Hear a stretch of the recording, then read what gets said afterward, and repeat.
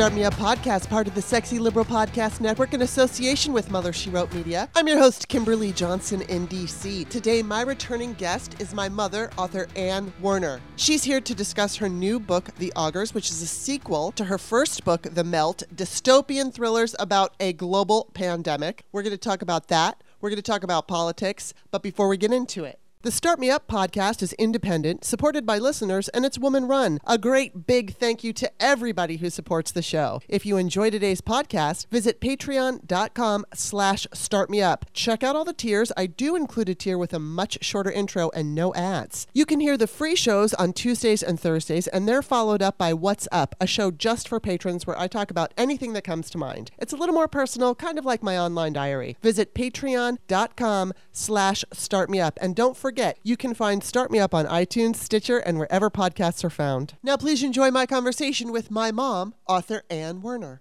Welcome back to the show, Ann Werner, Mom. Well, hi, daughter Kim. Kimberly. I never call you Kim. That's how we always address each other. Author Mom. Author Kimberly, author Mom. So we're dorks. But yeah, so basically what we're going to do today is we're going to go over your book, your new book, and maybe talk a little bit about your process and, you know, other books and stuff. And then we're going to get into politics. But I know that there might be an interruption, so you need to explain. I need to explain? Yeah, you need to tell Would that interruption be Simon? Yes, it would. A furry cat with a big bushy tail who gets hysterical when he wants to go outside? Yeah, that could happen. He's taking a nap right now. Yeah, he gets crazy. He starts like scratching at the window like he's running for his life. He's so weird. Yeah, he gets a little overzealous. That's a good term for it. He gets very overzealous, and if you don't pay attention to him, he goes absolutely insane. He gets more zealous. Yeah. All right, so let's get into the book now. I said in the intro you had initially in 2020, but you started writing it in 2016, which is so funny. In 2020, you came out with the book The Melt, and that was about a global pandemic. Oh my God! And you're totally psychic. I know. So, and you started writing it. What month did you start writing The Melt? I started writing it in the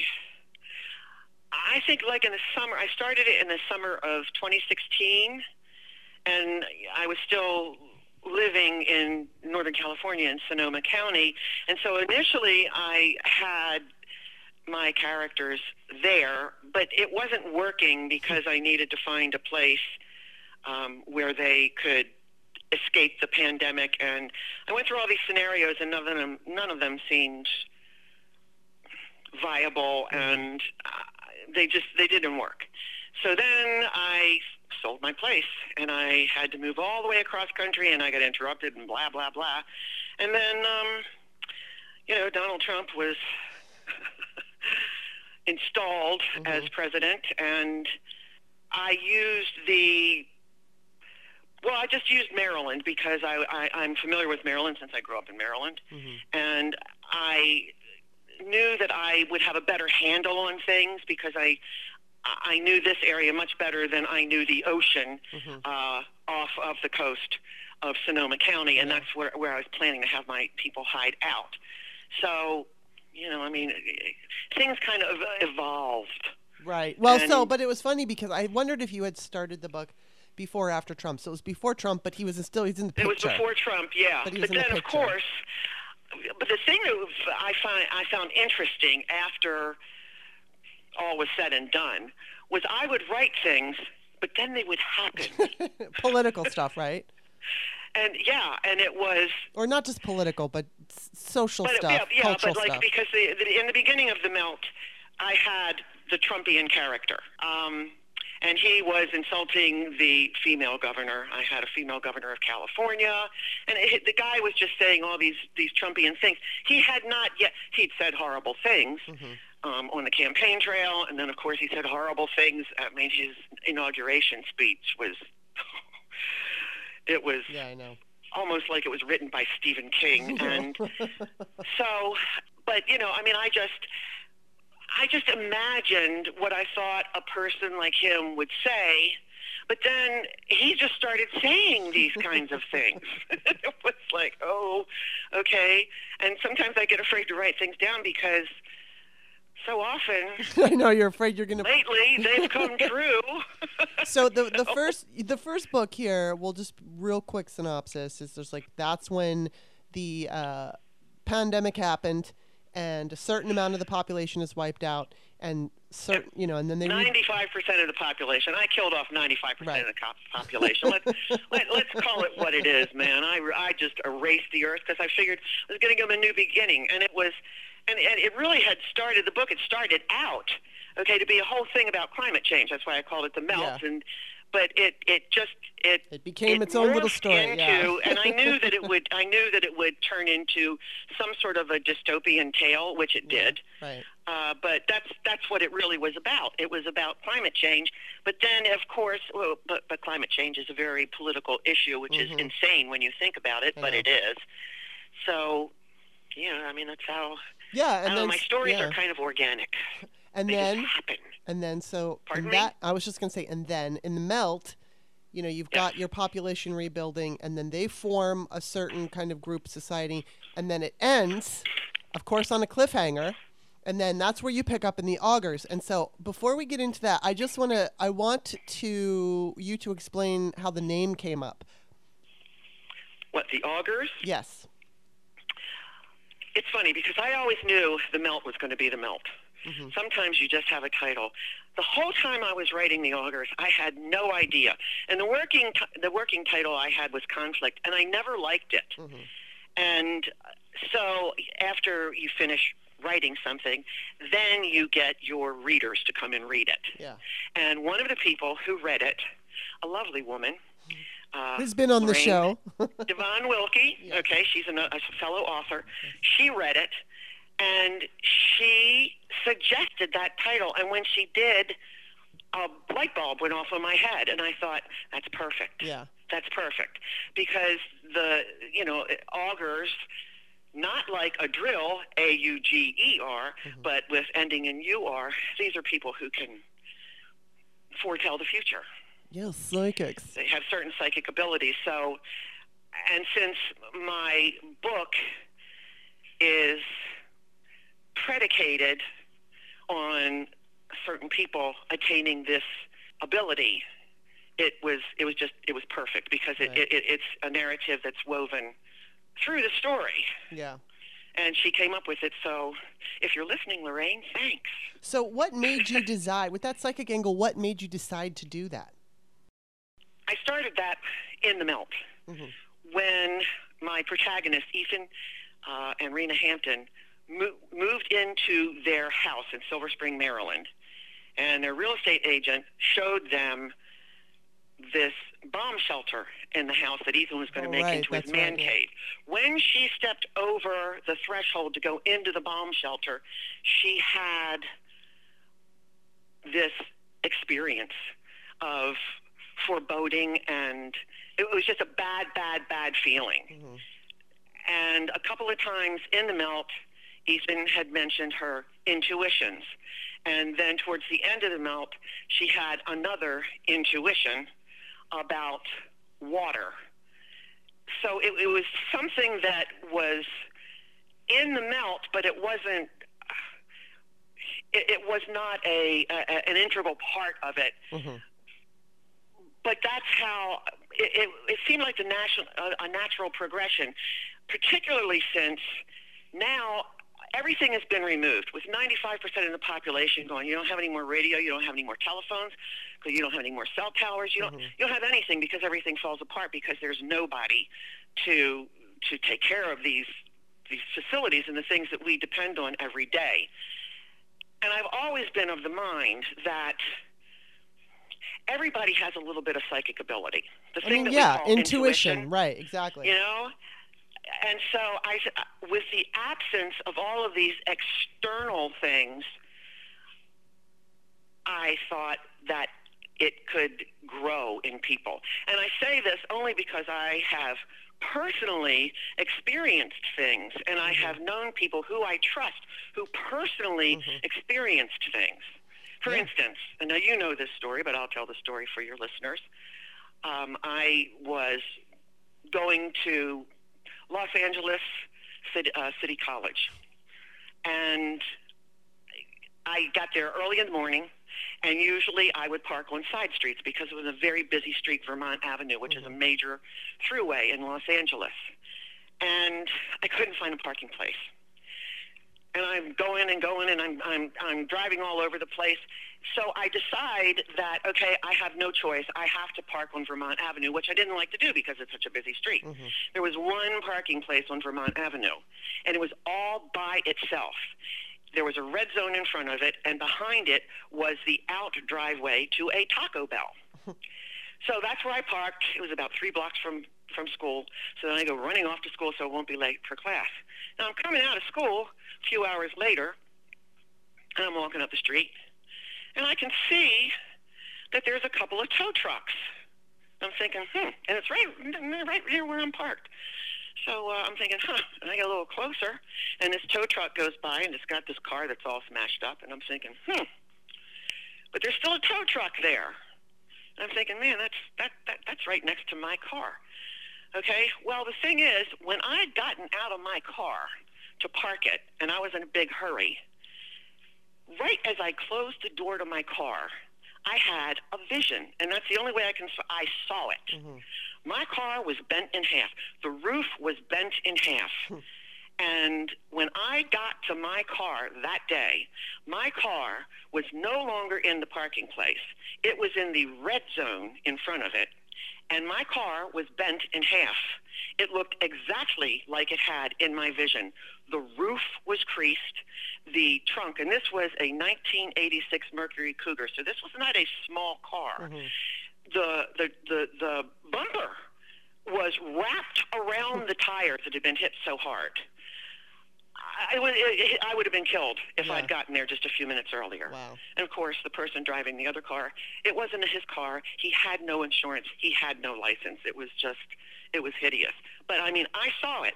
Yeah. And from then on, whenever I had any kind of an inkling, it's like, okay, I listen to my gut. Because how else do you explain it? I saw exactly what happened just a few hours before it happened. I think it's funny, too. So I do think...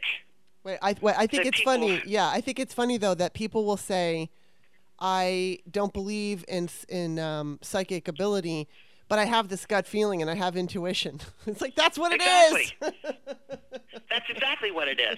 And it's just that because we have so many external influences, I think it's been tamped down. But I do think it's an ability that people have. And I mean, that was just one example of me, but you know, I mean, there are other examples, and I've used a few of them in the augurs, and attributed them to certain characters. So it's just something that I thought would make a good through line for the book, because I believe that is a very possible thing. Yeah, I think that could happen. You know, it was there was also.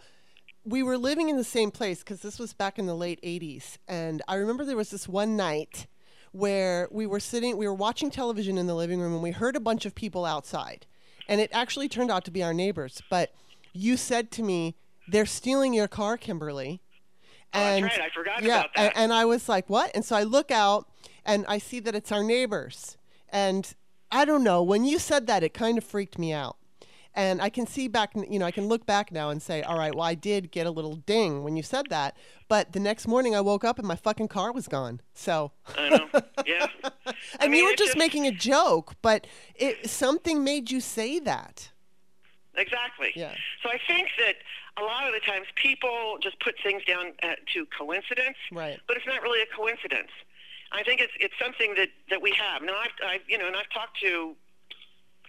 talked to several people, and I mean, it's not an unusual thing. I mean, some people don't want to talk about it because they're afraid of it, or they're embarrassed, or they think people think they're crazy. Yeah. But if you really start talking to people about it, you'll find that we all have it. Yeah, we all have intuition. Yeah. Some kind of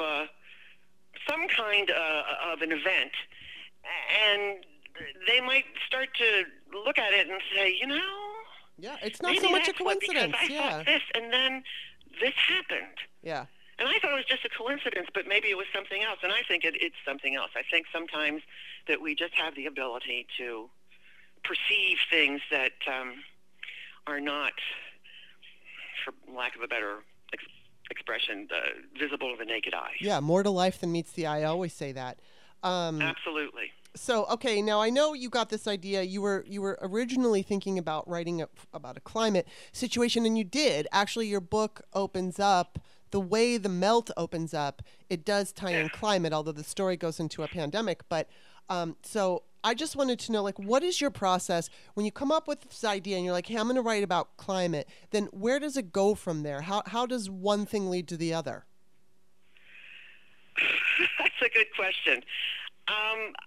The thing is some people use an outline. They know the whole story before they start, and so then they outline it. And then, of course, it can change and grow as they're writing it.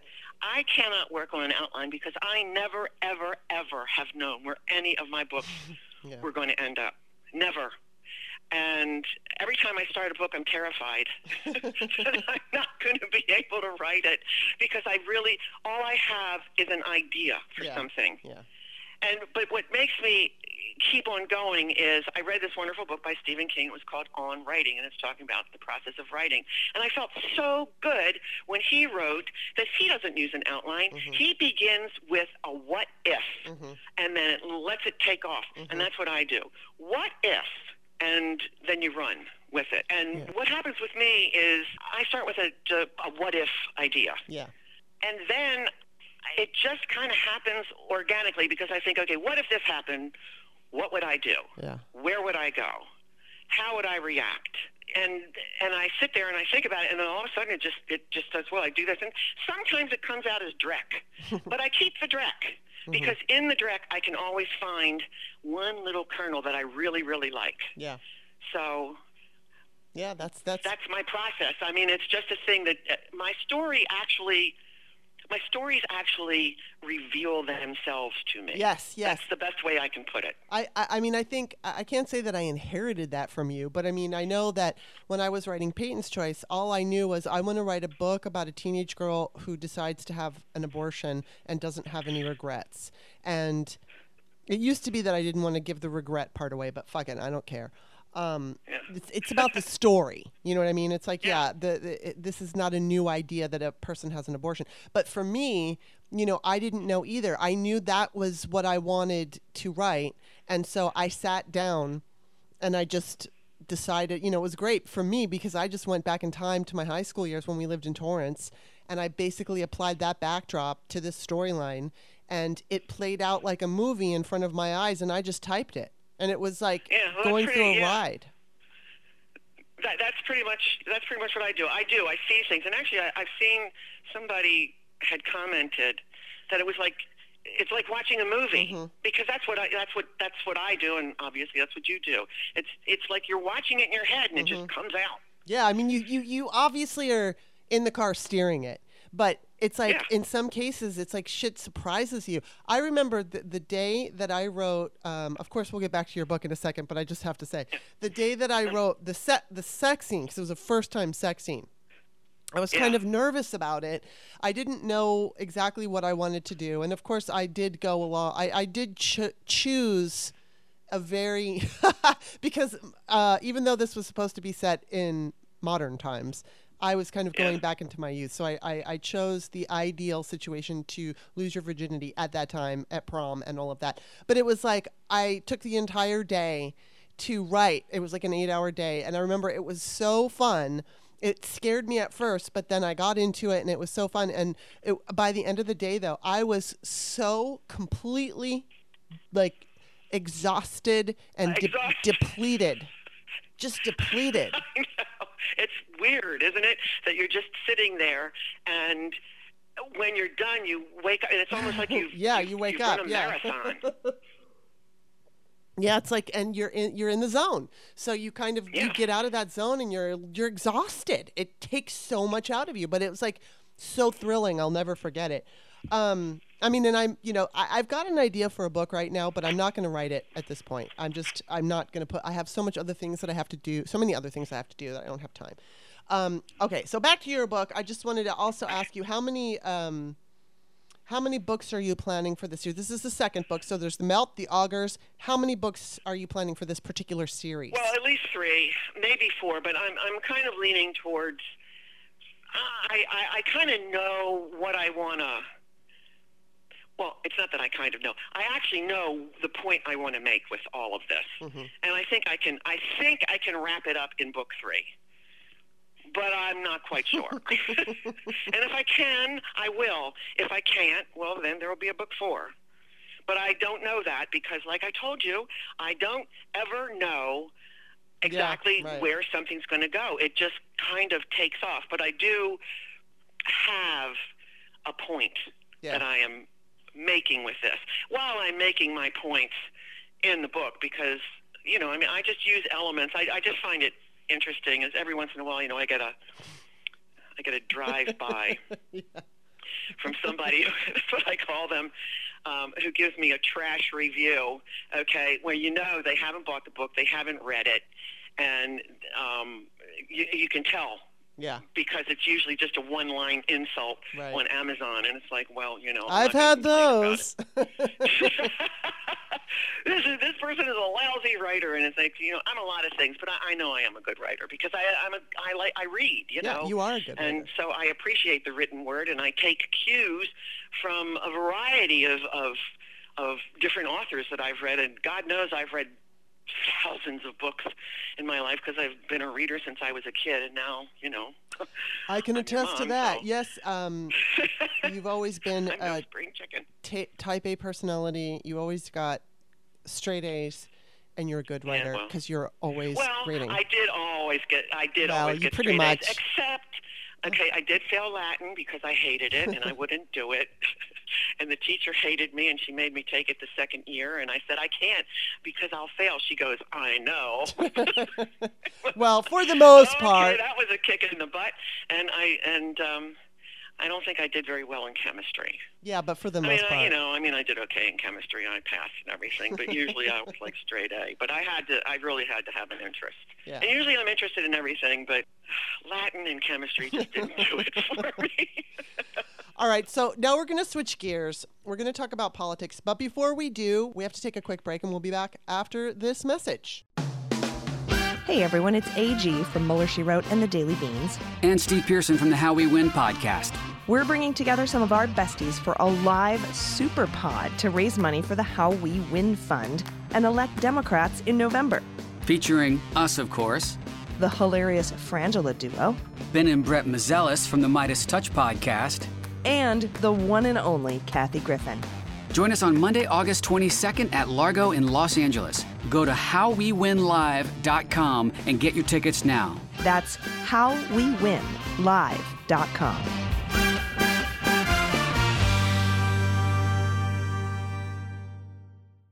All right, we are back. All right, so now, I didn't write any, sometimes I decide, okay, we're going to talk about this and that and this and that. But because you and I could talk all day long, which we won't do, but we could. We could.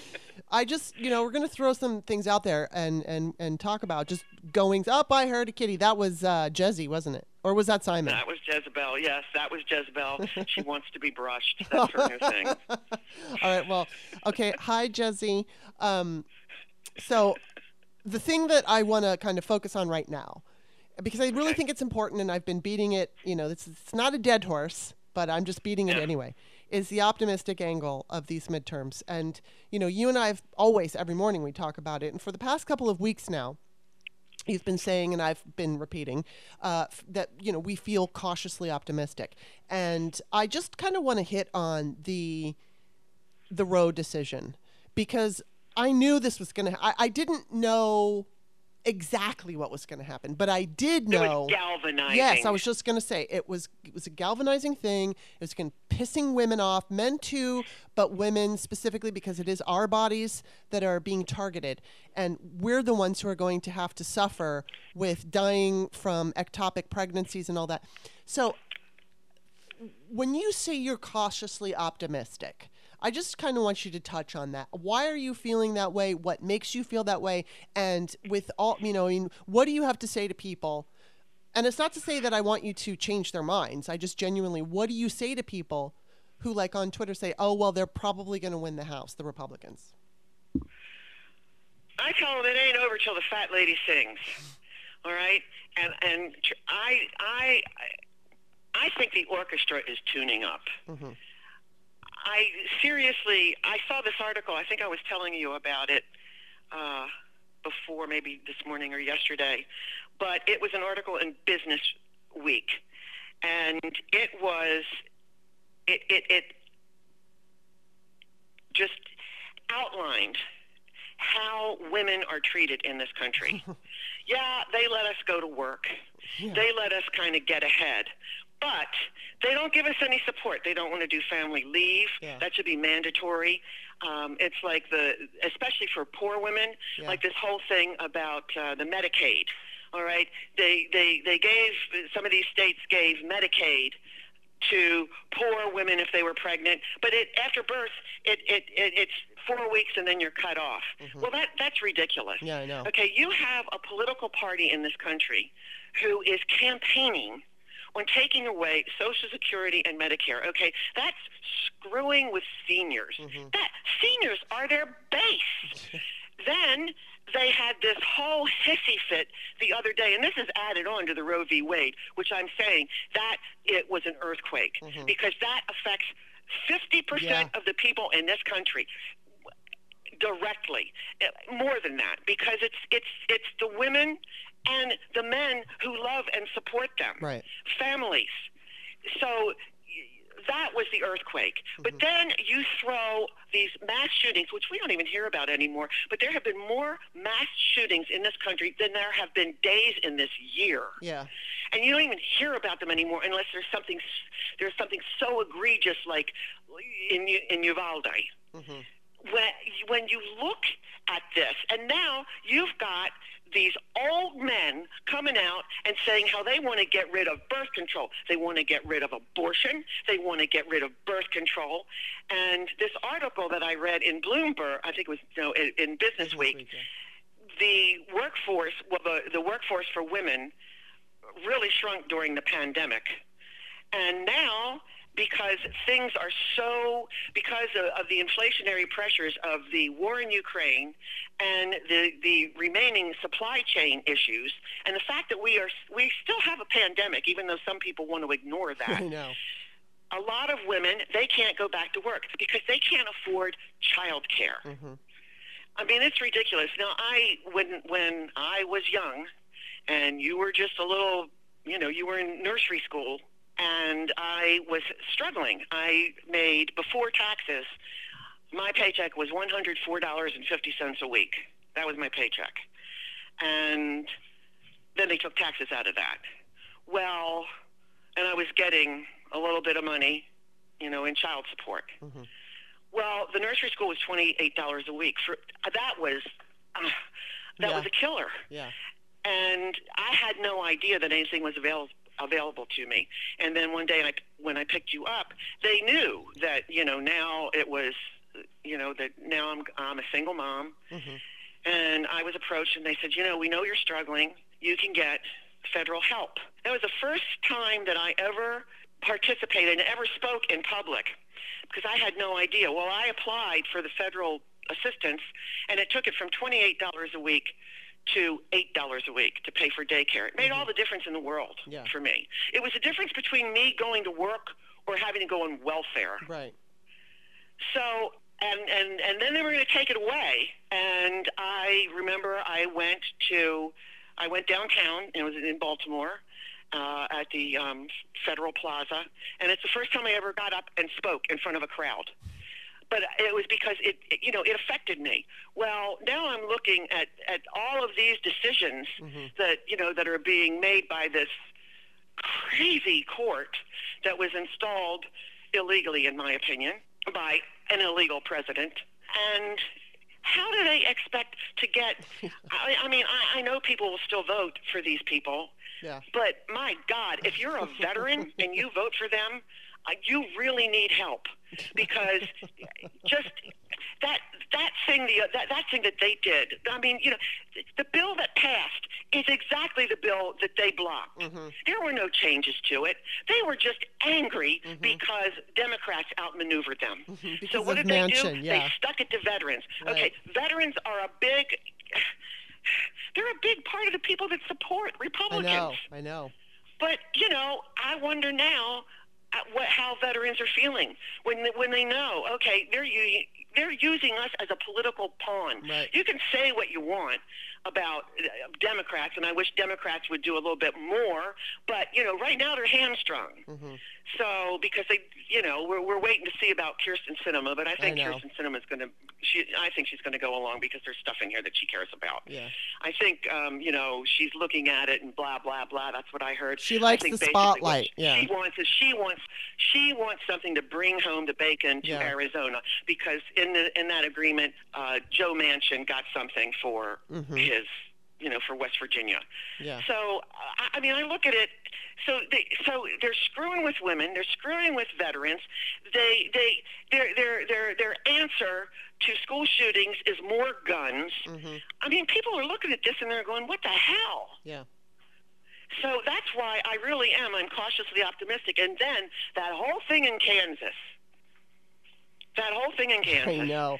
Yeah. I mean, well, you know what? That could be really close. And I mean, it was a freaking landslide. And that could be that's just why. this. Yeah. I don't think people are as tuned out.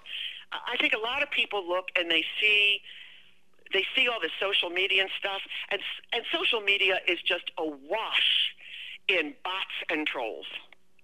It's right before an election, so you have all of this stuff. But if you take a look, if you go and you look at these people that are making these toxic posts and tweets, they're like on Twitter. You can see, okay, since they've been a member of Twitter, been on Twitter since 2009, they got 56 followers. So you know what they are. Who's on Twitter since 2009 and hasn't done anything? Okay, but now all of a sudden this individual with some kind of a weird avatar. You don't know who the hell they are, and you don't know where they are. I look at it. I ignore all that stuff. I just block them all because I don't even want them showing up on my feed. Yeah, I know. Well, it's just ridiculous because then you start to feel down. Well, and I just wanted to say that Kansas too. I think with Kansas, that is a good kind of reply to anybody who starts talking about us losing the House, which I'm not saying it's a guarantee. We're not guaranteed to win the House. But I think that, if you would have said, here, you had all these people surprised, I said on the Patrons Only show, I think, I did like 3 Patrons Only shows, so I don't remember which one I'm using, but at least one of the Patrons Only shows that I may or may not use, Kansas surprised journalists. And I said today on the show that we weren't surprised, you and me. But a lot of people were surprised. And so what I'm saying about the House is, okay, yes, it looks like the odds are against us, and gerrymandering, yes, it's a big fucking deal. But if people show up in the numbers that we saw in Kansas, voting to keep abortion legal, we could win this thing. And it is going to be impossible maybe in a few states, I think, but outside of just, I don't know, like Ohio. Is it going to be impossible in Ohio?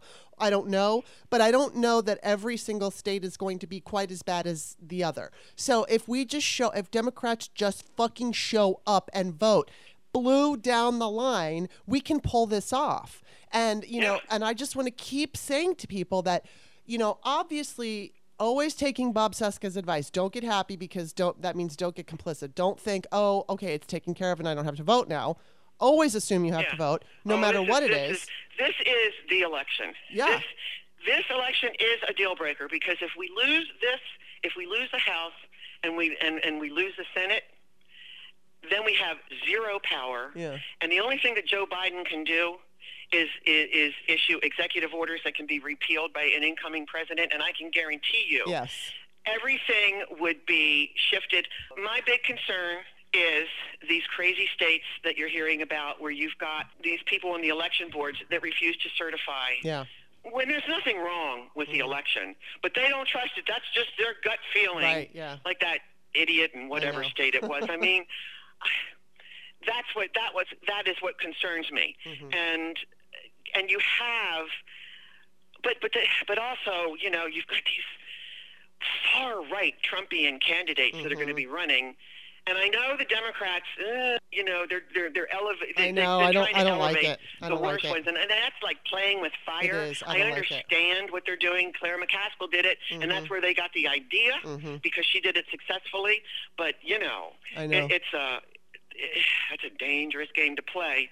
But they're figuring these people are so extreme, and who knows? It just might work because I think people are really waking up. I think people. You have to remind people that if not for the fact that no Republicans at all will vote. Hell, they don't even like SNAP. They don't care if little poor children who don't have any food at home. They don't care. Yeah. You know, they don't want to fund the school lunches, and they made fun of Michelle Obama, you know, for you know, talking about health. They want to take away. The only thing that they want is to lower taxes. Yeah. And to you know, serve their big money masters. Yeah, and they eventually want to take it to white men who have money and property can vote. I mean, that's what they just want to take us at the beginning. That's what they want to do. Yeah. And it's glaringly obvious. Yeah. And what I really can't understand is how these people that are so on board with this, I don't know, do they think that if all of this stuff gets done that somehow magically it will not affect them? Do they think that, okay, just the libs are going to have their medication, their Medicare taken away and their Social Security taken away, but they'll get to keep theirs? Do they think that somehow they'll be able to afford their medicines? But you know, we don't want libs. I mean, it's ridiculous. Everything is about owning the libs. They have no policy ideas. The only policy ideas they have are getting rid of Social Security and Medicare and lowering taxes on the rich and raising them. I can't remember which one senator wanted. He wanted to raise taxes on, you know, on poor people. And then Marco Rubio in Florida, he says, oh, well, you know, we'll do family leave, but then you got to pay it back when you get Social Security. We'll take it out of your Social Security check. What is that? I know. I mean, what is that? He's got his, so screw you. I mean, that's their whole thing. Yeah, we've got ours. You know, we've got ours. You go get yours. We're not going to give you any help. Fuck you. That's their attitude. So, and anybody that can't see that, they're not paying attention, or they're watching Fox or Newsmax or any of those. I know. They're just toxic sites. There's not even a word that aptly describes my loathing for the lies and the propaganda. And I mean, they're in a cult, and I don't know how you can. I don't know how you can. Well, they've been brainwashed. I mean, we know people in our family who have been brainwashed, and it's, you know, a lot of people have that experience, but that's what it is. Now, I want to ask you too, with the 1-6 committee, you know, we've been hearing about the Garland, the DOJ situation. I guess we found out today that the DOJ is investigating some of the officers, I guess, in the. Now I'm forgetting her name. Yeah, boy, does that stink to high heaven. And Breonna Taylor. It's the Defense Department, it's the FBI, it's several departments, and they were. Well, remember when Rachel Maddow, when she was on and she couldn't understand what was going on at the Defense Department when Trump got rid of all the people who knew what they were doing, and he put crazy people in there. Well, then we found out on January 6th when nobody showed up to stop anything. Right. So, I mean, oh my Lord, really, truly, I mean, I write stuff that's crazy, all right, but I couldn't make this crap up. I never thought I would see what we've seen in this country. One of the things that I just do all the time is I think back to like the before times, and you know, I still go back to, it makes me laugh because Kristen Johnston, the actress, said I guess we peaked in the 90s, and it's like, yeah, pretty much. I mean, because 2000 was the Hanging Chad fiasco, and even though you know, and that was 2000 started everybody loving The West Wing, like even more because they so desperately wanted that kind of a government. And, you know, and we had George Bush and everything. Obviously, we've had people in the past. We've had Ronald Reagan. We've had Nixon and all that. And George Bush was slightly different. And then, of course, it was the wars and all of that. But even those times, even the early 2000s felt great compared to now. And I remember back in 2020, you know, in the middle of the pandemic and Trump was still president and all of this shit, I was driving and I was listening to some 80s music on the radio. And so I just pretended that it was the 80s. And then like maybe another song would come on and it would be the 90s and I'd pretend it was the 90s. And it was like, it's so sad that I feel like I can't enjoy, you know. You know, what we're doing is we are reaping the whirlwind of non-action on climate because what we're seeing right now with the climate is really alarming, and you know, and you still have people denying that it's happening or saying, "Oh, it's just a natural thing," and no, it isn't. And you can prove to them that it's not the natural course of things. That this is, but they don't. You can show them proof, and they close their eyes. So we have ignored it, and then also one of the things ever since I was a child. That's been a long time ago. They have been talking about education in this country and how we have to. I mean, when I'm a baby boomer, so of course there weren't enough schools to accommodate all the children when everybody came home from World War II and got busy in the bedroom. So all they've been talking about is education, education, education. But that's all they've done is they've talked about it. And education has gone downhill during my lifetime. And now I look at it, there are only nine states where civics, a year of civics, 1 year of civics is is to be taught in schools. That's it. I see people all over Twitter. They have to do this and they have to do that. They have no understanding how government works. People are, and especially now with social media, they have attention span of a flea. They lack critical thinking skills. All of these things are the fault of a educational system that has failed. And some, here in Maryland, we have a pretty good educational system. And still, you've got Democrats running the state, and we have a Republican governor, but he's held in check. His Republican, leanings are held in check by a legislature that is bright blue and can override him, and they have a couple of times. But and he's a moderate Republican, which I remember when Republicans, you used to be able to talk to them, and you sit down and you make compromises, and now compromise is a dirty word, but it's the only way you get stuff done. Yeah. But people don't understand. They don't understand the process. And if they can't have it their way, all the way, then they get angry, and then they say, well, I'm not going to vote because it doesn't really matter. And it's, just shoot yourself in the foot. Yeah, I know. It's like, that is such an old and bullshit, lazy thing to say. Nobody always gets their way. And that's like these people who say, but I voted in 2020. Good for you. Vote again. That's the whole fucking point. It's not about voting once and then you magically get everything that you want. Also, Mueller, She Wrote, just tweeted this. This was 3 hours ago. But it says the January 6th committee in the Justice Department have asked for Alex Jones's phone. And this is going to be interesting. Yes, I did. I saw that. They have subpoenaed, and they have gone to Alex Jones's lawyers since they mistakenly. Now, you know what? I want that information to the defense. I want to ask you, though. Somebody suggested, this was just a suggestion, but somebody had suggested on Twitter that the lawyer accidentally on purpose sent that information over to the prosecution. I don't know. That could be, but I rather doubt it. I mean, I think attorney, I don't know. And the thing is but I'm not going to rule it out, but I would say, a whole attorney, if that kind of a thing got around, that guy'd never work again.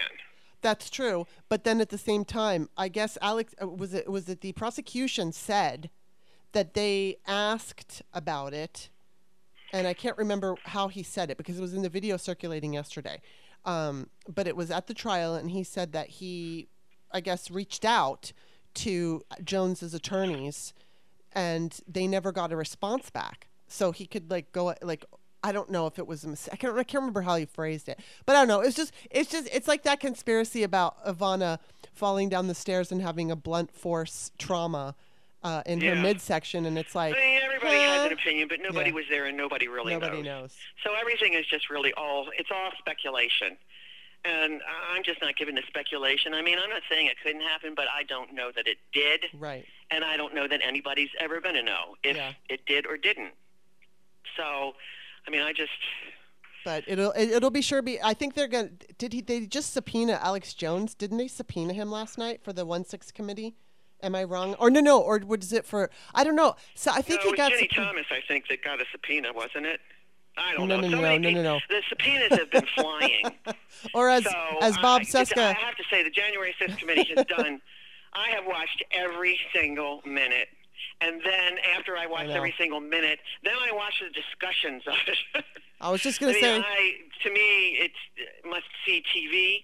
And I'm really interested in seeing what they're going to bring to us come September.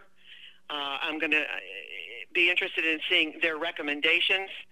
But honestly, they have proven their case beyond the shadow of a doubt. And what I find so fascinating about Trump and the people in his sphere is really, truly how these are otherwise, and I'm not talking about Trump now because I don't consider him an intelligent man. He's very savvy. He's more than the ultimate con man. I mean, he really is. But a lot of these people are, these are intelligent people. But I don't know why. I don't know. There could be so many reasons that they twisted themselves in knots for this horrible man, and they knew he was horrible. They knew it. But he got them the things that they wanted, like their freaking tax breaks. And I don't understand, though, how they could be so stupid and careless. I know. Because they were stupid and careless. Yeah, they really were.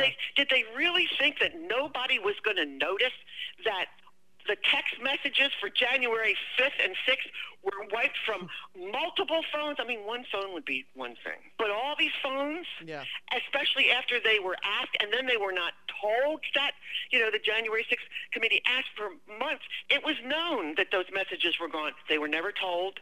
Then they were given lame excuses. And that's why there's now a criminal case, because that's obstruction of justice, what they did. Plus, it also shows that, man, a lot of people were in on that insurrection. Yeah. So, yes, they were. Well, and I want to throw out there Christopher Boozy, who's been on the show a couple of times. Yesterday, he put out a tweet, and I don't remember exactly what he said, but he did say something's going to be coming out in the next, I don't know, couple of months, like a month or two.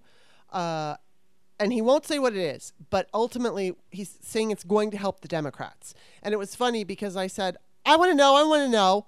And then so he messaged me and he goes, check your DMs. And then everybody got all jealous. And they're like, I want to know too. I have a DM. But just FYI, he didn't tell me anything. He gave me one sentence of something that it doesn't even matter because I don't know what it means. And so I said something to him. I don't know. But, he mentioned about expanding the Senate. And I said, that's great, but we need to keep the House. And he said, that's true. And then he said, I do think, and then he tweeted this. He said, I think we have a chance. And then also Simon Rosenberg, who I interviewed, who's like Mr. fucking optimist, the optimistic political Democratic strategist, whatever. I love him. I love his feed because he's backing everything up. All right, so we've had this conversation. I completely went off the rails and forgot what I was talking about. But I know I was talking about something positive. I know we were talking about positive, so I can't remember my point. I'm not going to stop the show to go back. Ultimately, though, I think that it's just we're getting, you're way older than me, so that's your excuse, and I don't know.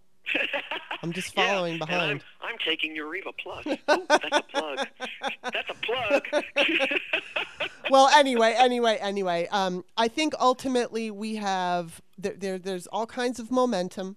I think what we need to do is maintain that momentum, keep it going, and stay positive. As Allison Gill from Mueller, She Wrote, always says, have a winning attitude. Because if you It's have a true. winning attitude, then you start expecting things. And look, if I think, people are so afraid, like, I don't want to get my hopes up. Okay, think about that for just a minute. I mean, it's one thing to stay neutral. It's another thing to assume defeat before it happens. That's a waste of time. know. And that is, you're remaining disappointed the entire time as opposed to becoming disappointed when you find out you didn't get your way. So, fine, if you want to remain neutral, remain neutral. But don't fucking say we're going to lose because the game isn't over and we're still playing it. Like I said, it ain't over till the fat lady sings and the orchestra is tuning up. Yes. It really, truly is. Oh, I know. I remember Christopher Boozy. So, yeah, Christopher Okay. Boozy was basically saying he thinks we're going to keep the house. Simon thinks there's a good chance we can keep the house. So that's what I was saying, and I couldn't remember. But I think we can do it. We can do it. Yes, we can. I know we can do it.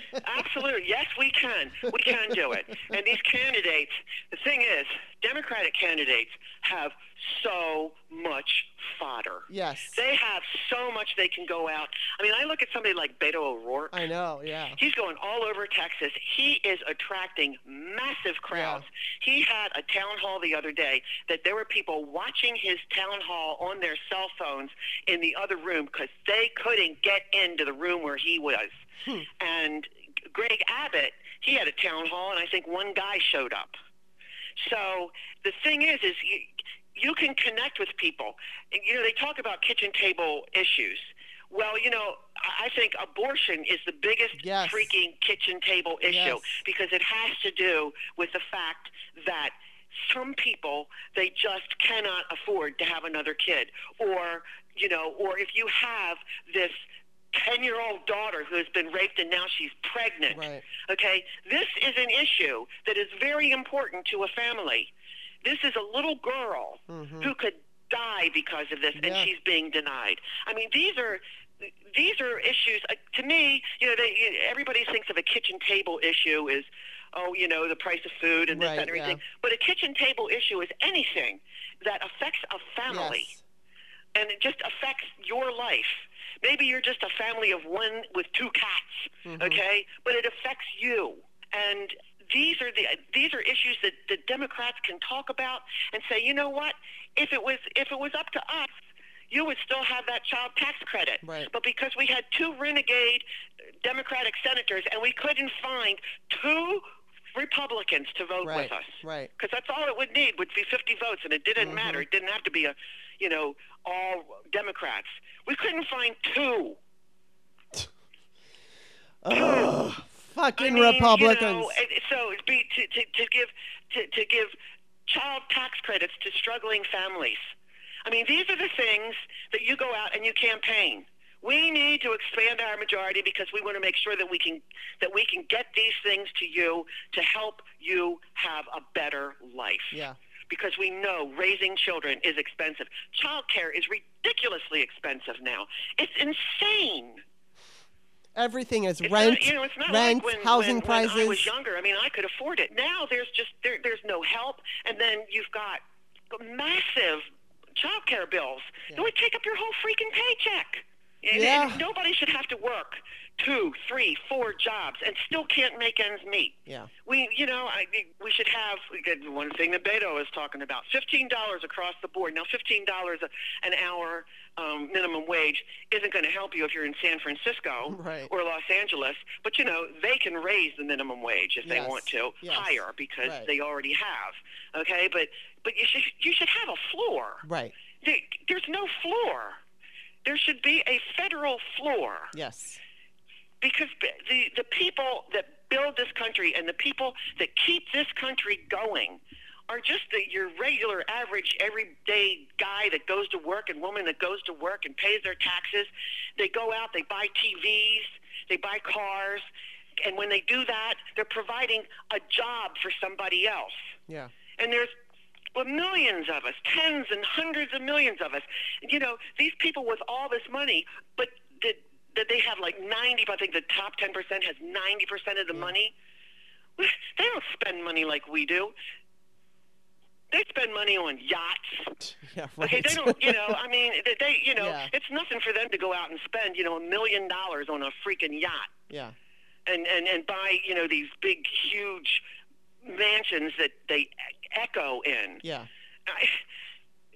That's not adding really to the economy in any meaningful way because there's so few of them. Right. But all of us, okay, we're the people that drive the economy. We're the people that drive demand. Yeah. And when there's a demand, that creates jobs. Yeah, we're buying all the you stuff at help Home people- Goods. We're buying all the stuff at Home Goods and Target and all that stuff, and that's what's driving the economy, even though it's all coming from China. Exactly. But yeah, Exactly. well, You know, and so I look at it, and it really isn't rocket science. And so you've got so many things that Democrats can go out there and talk to people about, and it resonates with people. But really, truly, the catalyst was the Roe v. Roe. Wade. Yeah. That was the catalyst.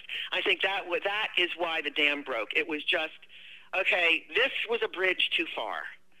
You've messed with this, you've messed with that, we didn't like it, but, okay. That's really, that's people, because people say, oh, well, I don't have a lot of hope, I don't have a lot of this. But then finally, when that happened, it was like Will Smith punching Chris Rock in the face or slapping him in the face. That's what it was. It was a wake-up call. It was like, okay, they've been taken from you and taken from you and taken from you, and now look what they did. They freaking took your rights away. Yep, and it's hopefully like, we'll be wait a minute. taking that shit back in November. We have to do it, and I think we will. So Well, November is